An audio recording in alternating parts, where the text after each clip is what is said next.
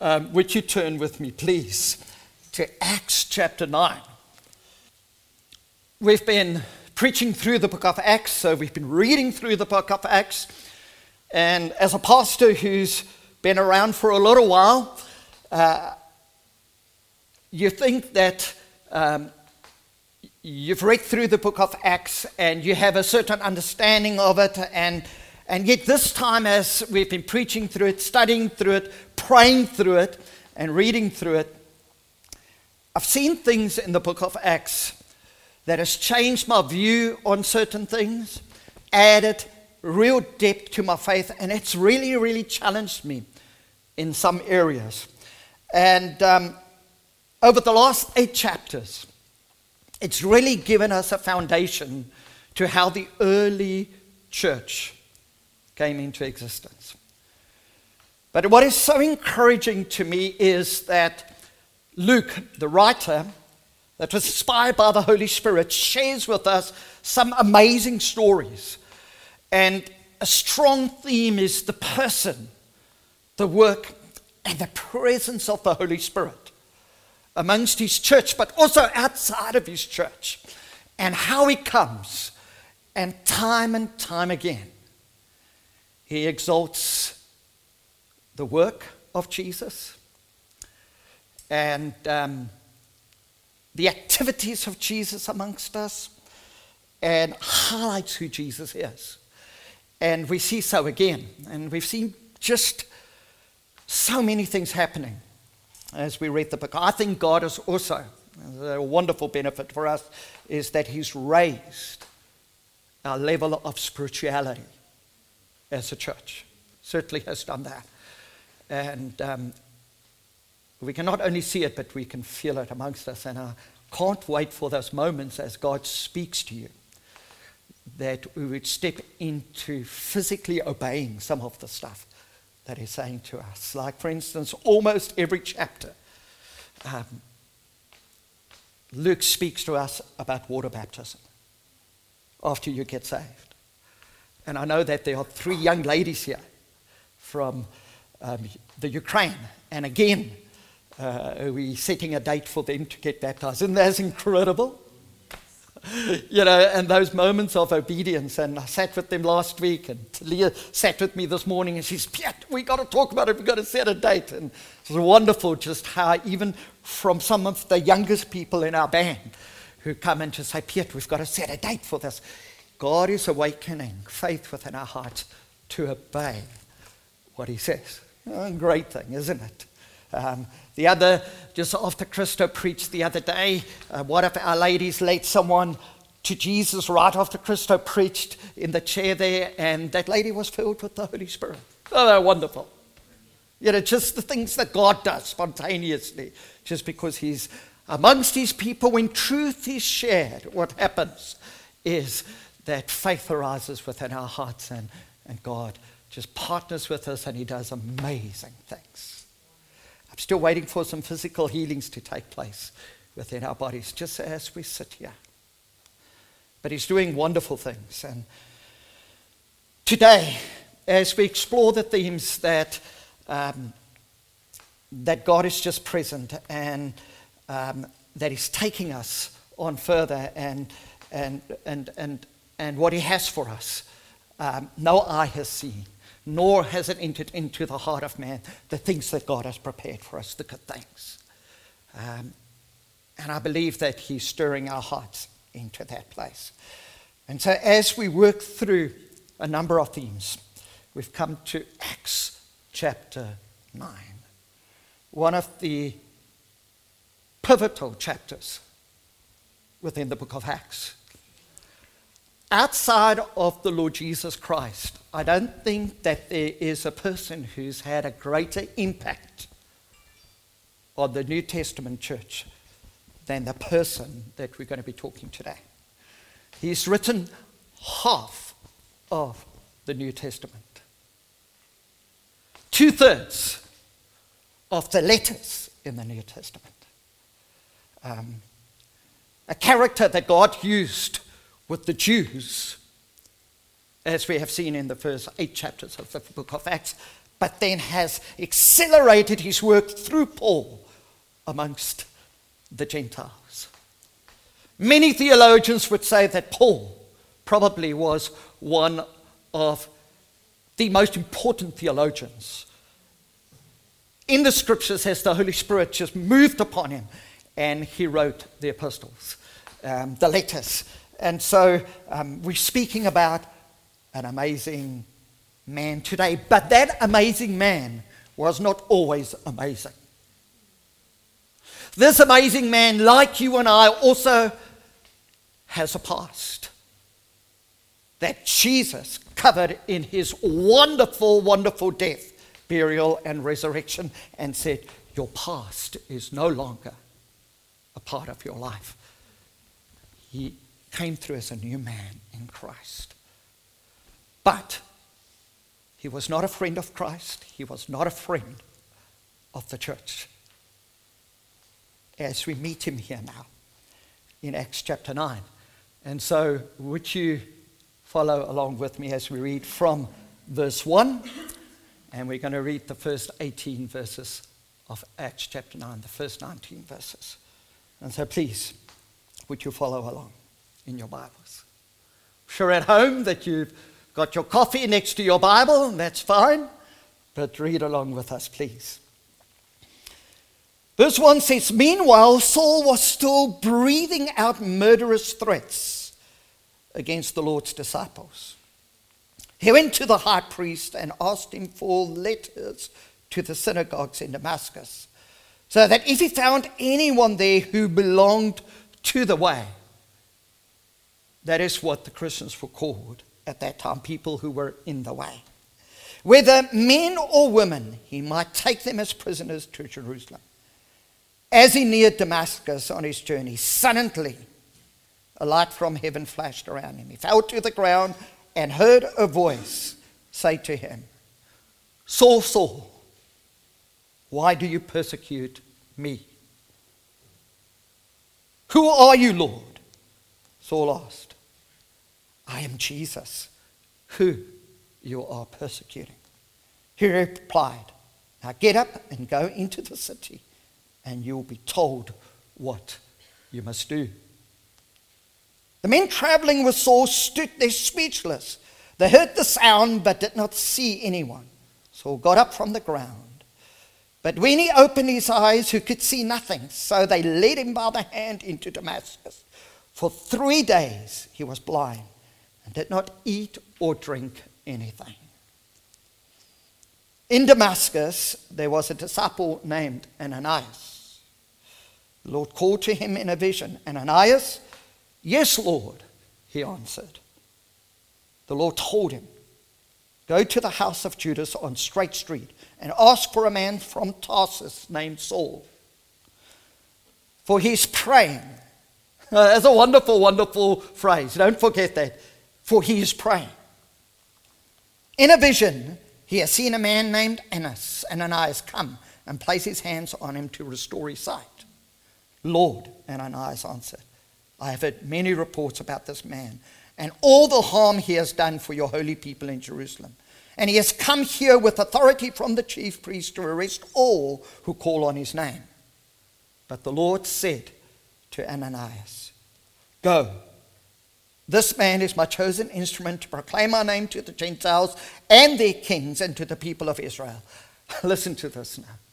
I will show him how much he must suffer for my name. Then Ananias went to the house and entered it. Placing his hands on Saul, he said, Brother Saul, the Lord Jesus, or Brother Saul, the Lord, Jesus, who appeared to you on the road as you were coming here, has sent me to you that you may see again and be filled with the Holy Spirit. Immediately, something like scales fell from his eyes, and he could see again. He got up and was, mention that word, and after taking some food, he regained his strength. Saul spent several days with the disciples in Damascus. I want to speak to us about this man whom God transformed from being a sinner to being a saint, from being a blasphemer to becoming a believer. Certainly, God changed his name from Saul to Paul.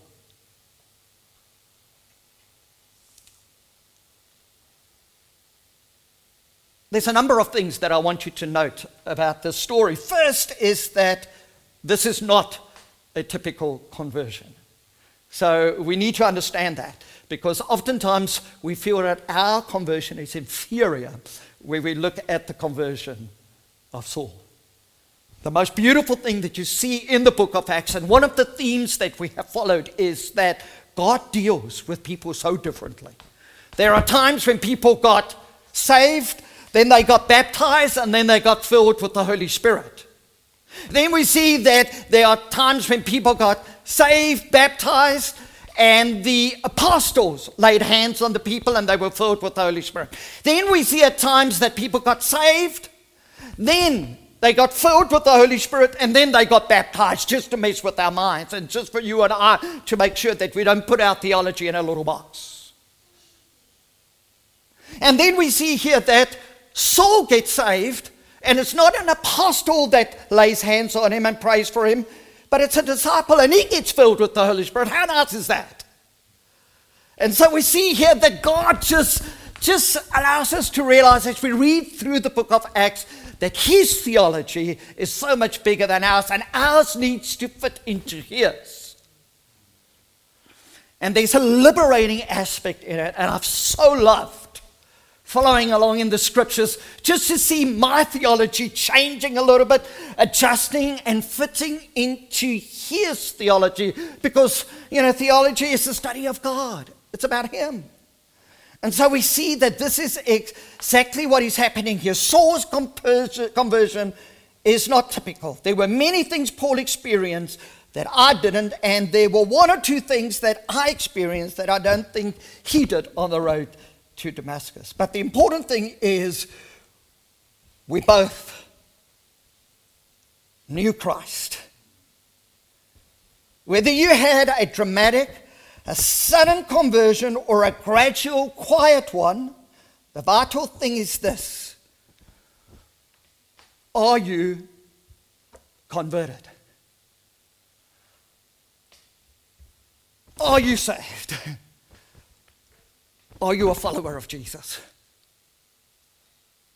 And that's the principle that you need to look for right here.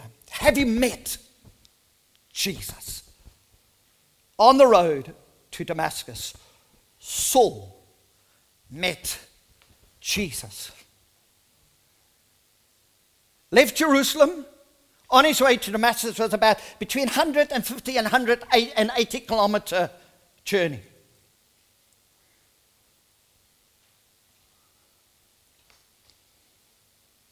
He met Jesus on his road to Damascus. It's quite interesting, and I said to Peter as we were talking about it, is that God took Paul outside of Jerusalem territory.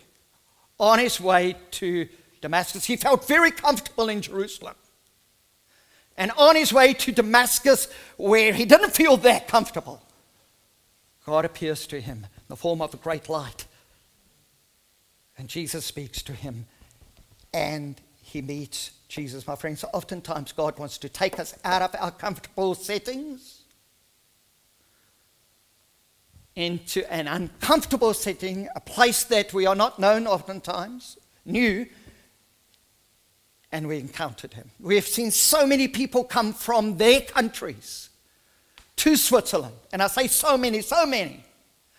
And because they're in a new place, because they're outside of the normal routine and their activities, and suddenly they hear and there is space for them to meet God. Oftentimes our lifestyle is so busy with other things, our routines, we don't make space to meet God.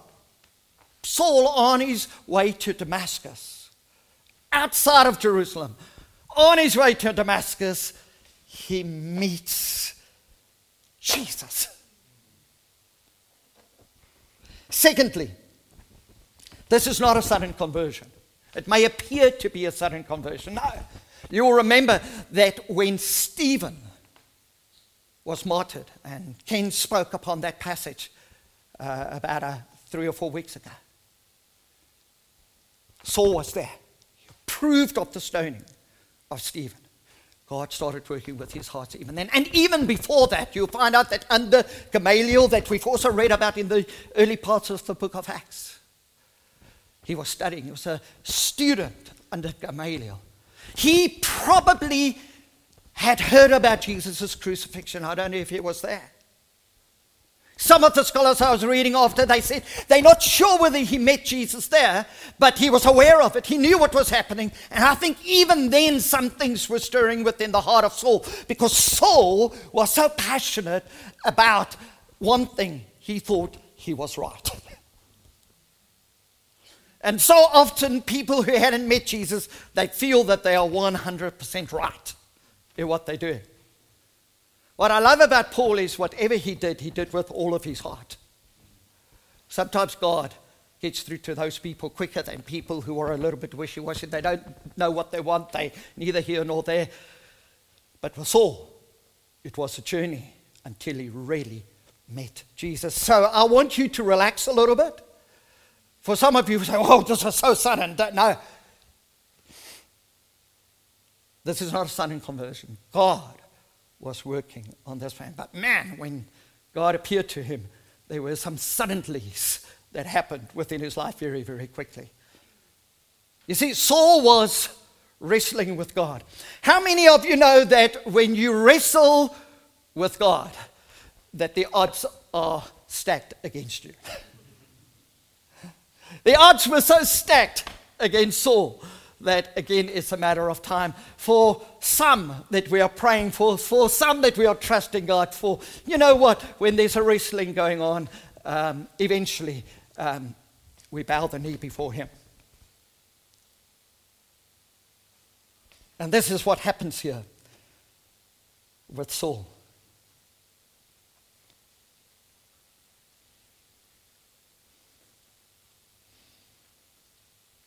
It was not sudden, because one of the things that Jesus says to him in the other two accounts of his conversion in the book of Acts, he said, it is hard for you to kick against the goads, Saul. Which means that there had been a considerable process of preparation within his mind and heart long before the sudden crisis. When he says you're kicking against the goad, it was very interesting. He said, Paul, you're like an animal whom a driver is driving in a particular direction with a pointed stick, which was to goad an animal or to steer him.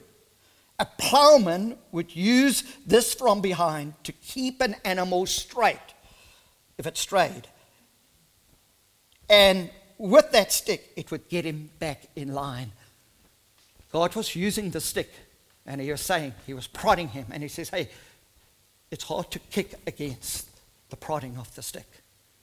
Remember in America when I lived there, they told me the stories of the church of old there, that when they met together and the children and the teenagers were a part of the service, and they had a man standing at the back there with a long stick. And as the teenagers sat at the back there, and when they started to fall asleep in the service, the responsibility of that man was to come and to hold them with the stick.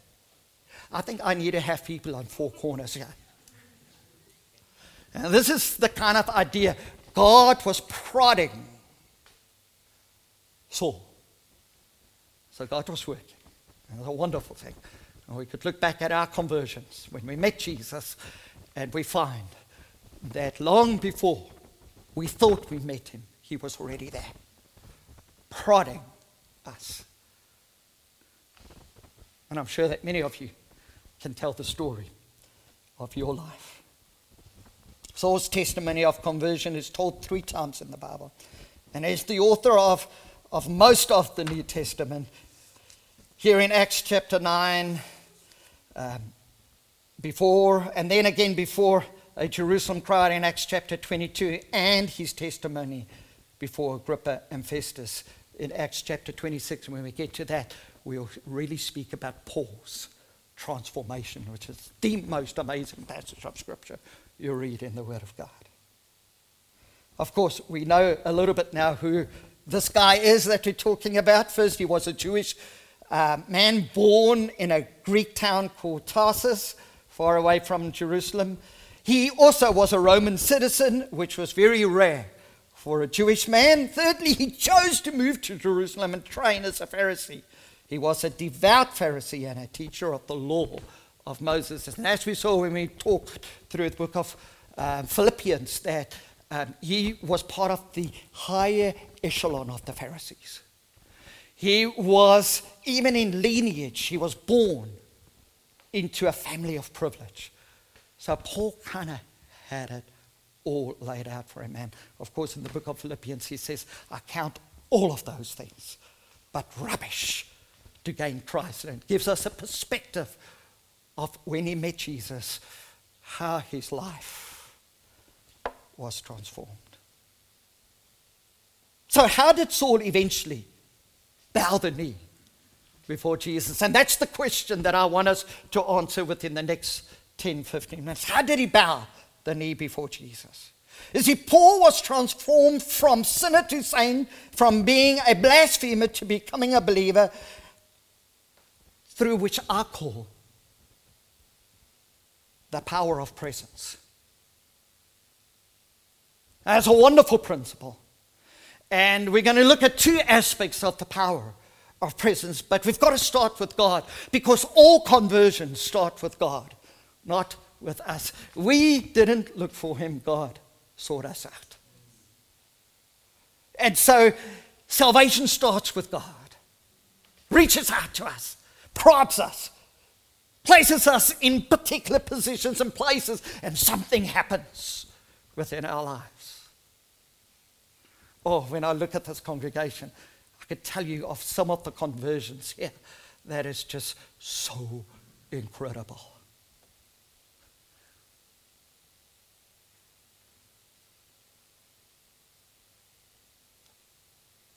But salvation starts with God.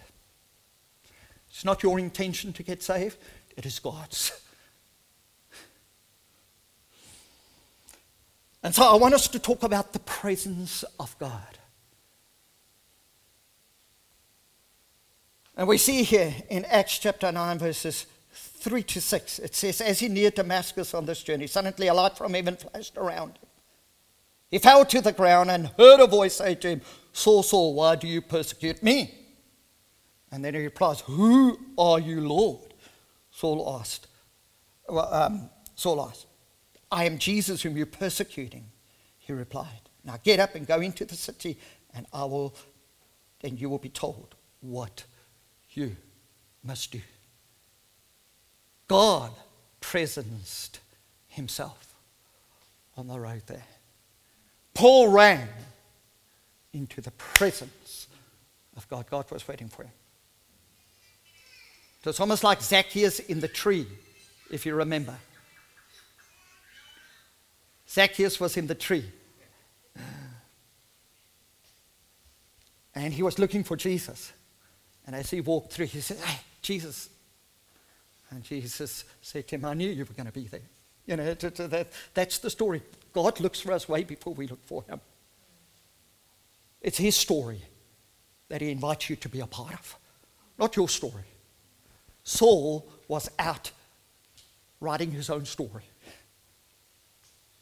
God comes and he says, no, I want you to be a part of my story because my story is a lot bigger than yours.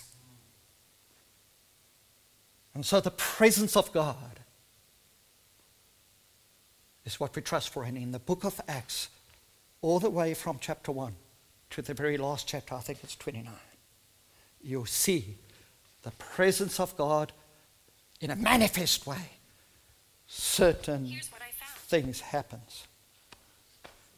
Well, all people are talking to me this morning. And God does amazing things. And so we see here that through the power of presence, but the presence of God, Saul got converted, met Jesus, There is something about the wonderful presence of God that can never be replaced.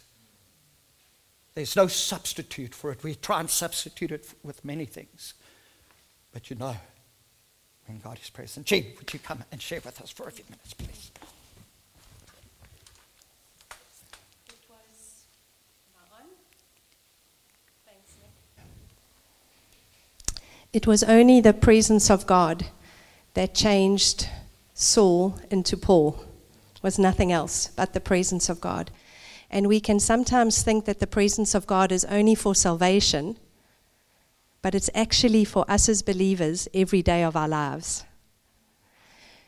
We have a lady that comes into Love on a Hanger every single Wednesday for the last 2 years, and she's not a believer, but she loves being with us.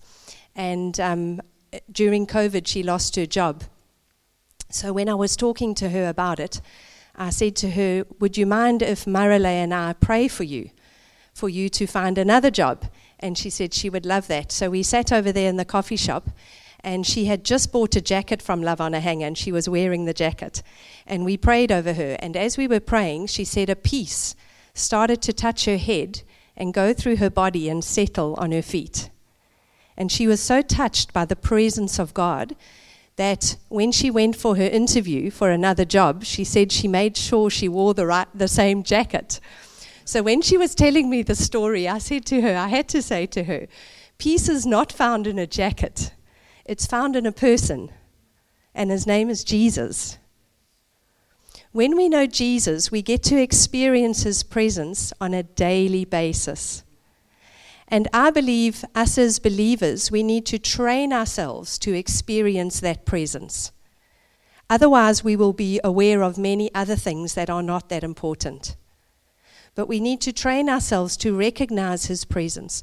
When the presence of God comes, we sense the character of Jesus. So you will feel peace, like this lady did, either peace, joy, patience, self-control, hope, all those things that Jesus is, love, you will feel when the presence of God comes.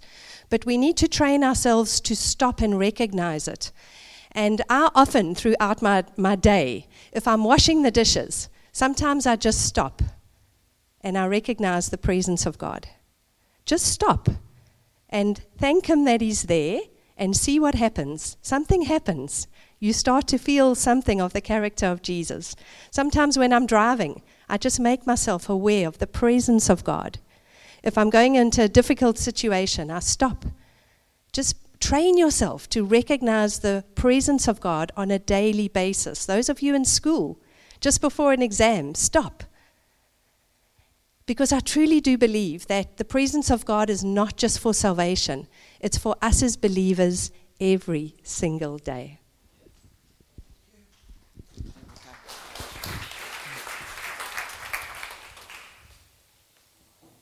So it's through the power of presence that we see that God works in most amazing way. Firstly, the presence of God.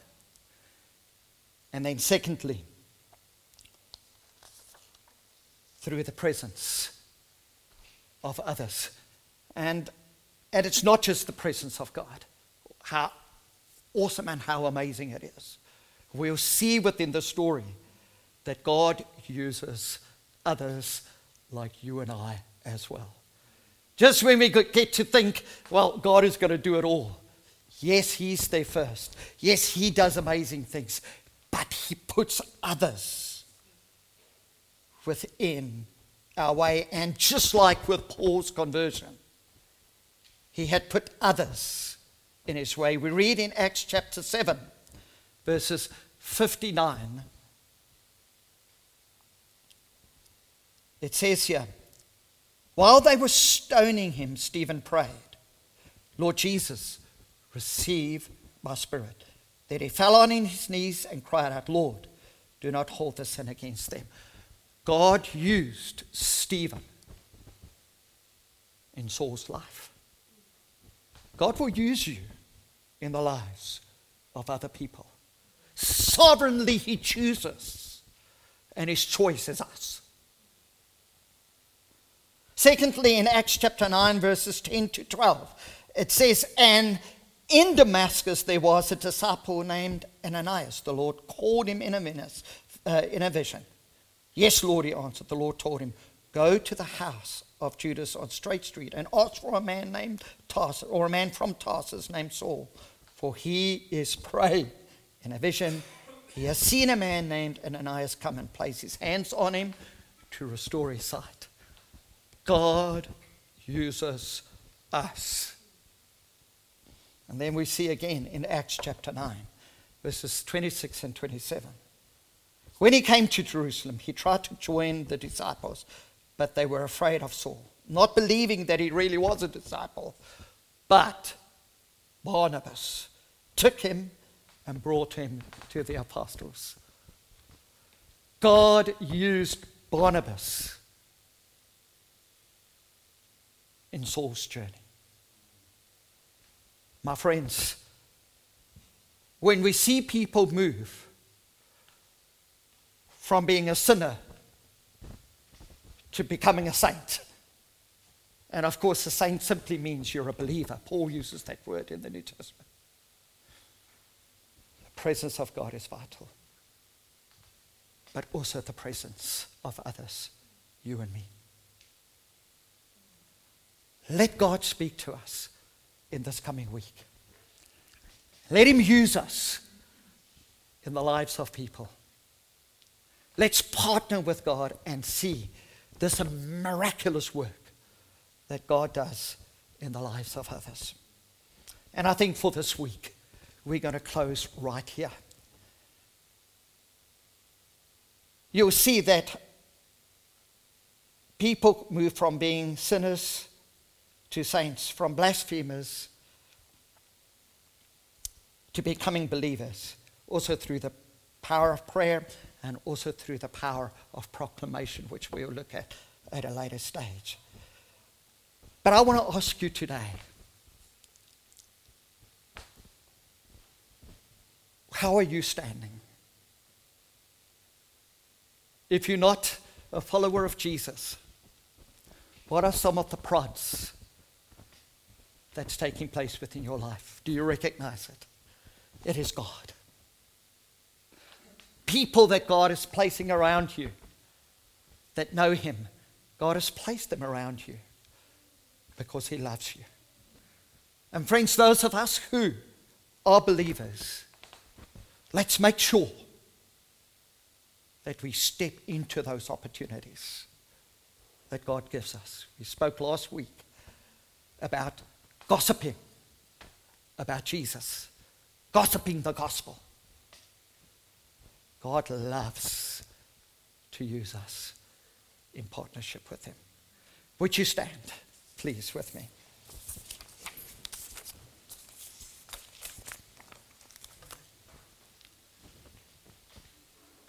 As we have faith for those journeys, I was wondering how, just for us to close the service as Billy and the team comes forward.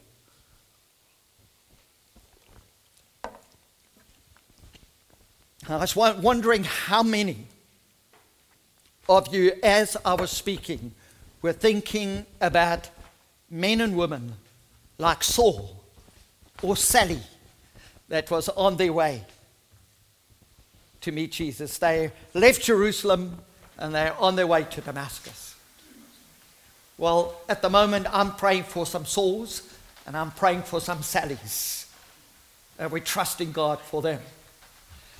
And the way that I would like us to respond to God today is to say, Lord, we trust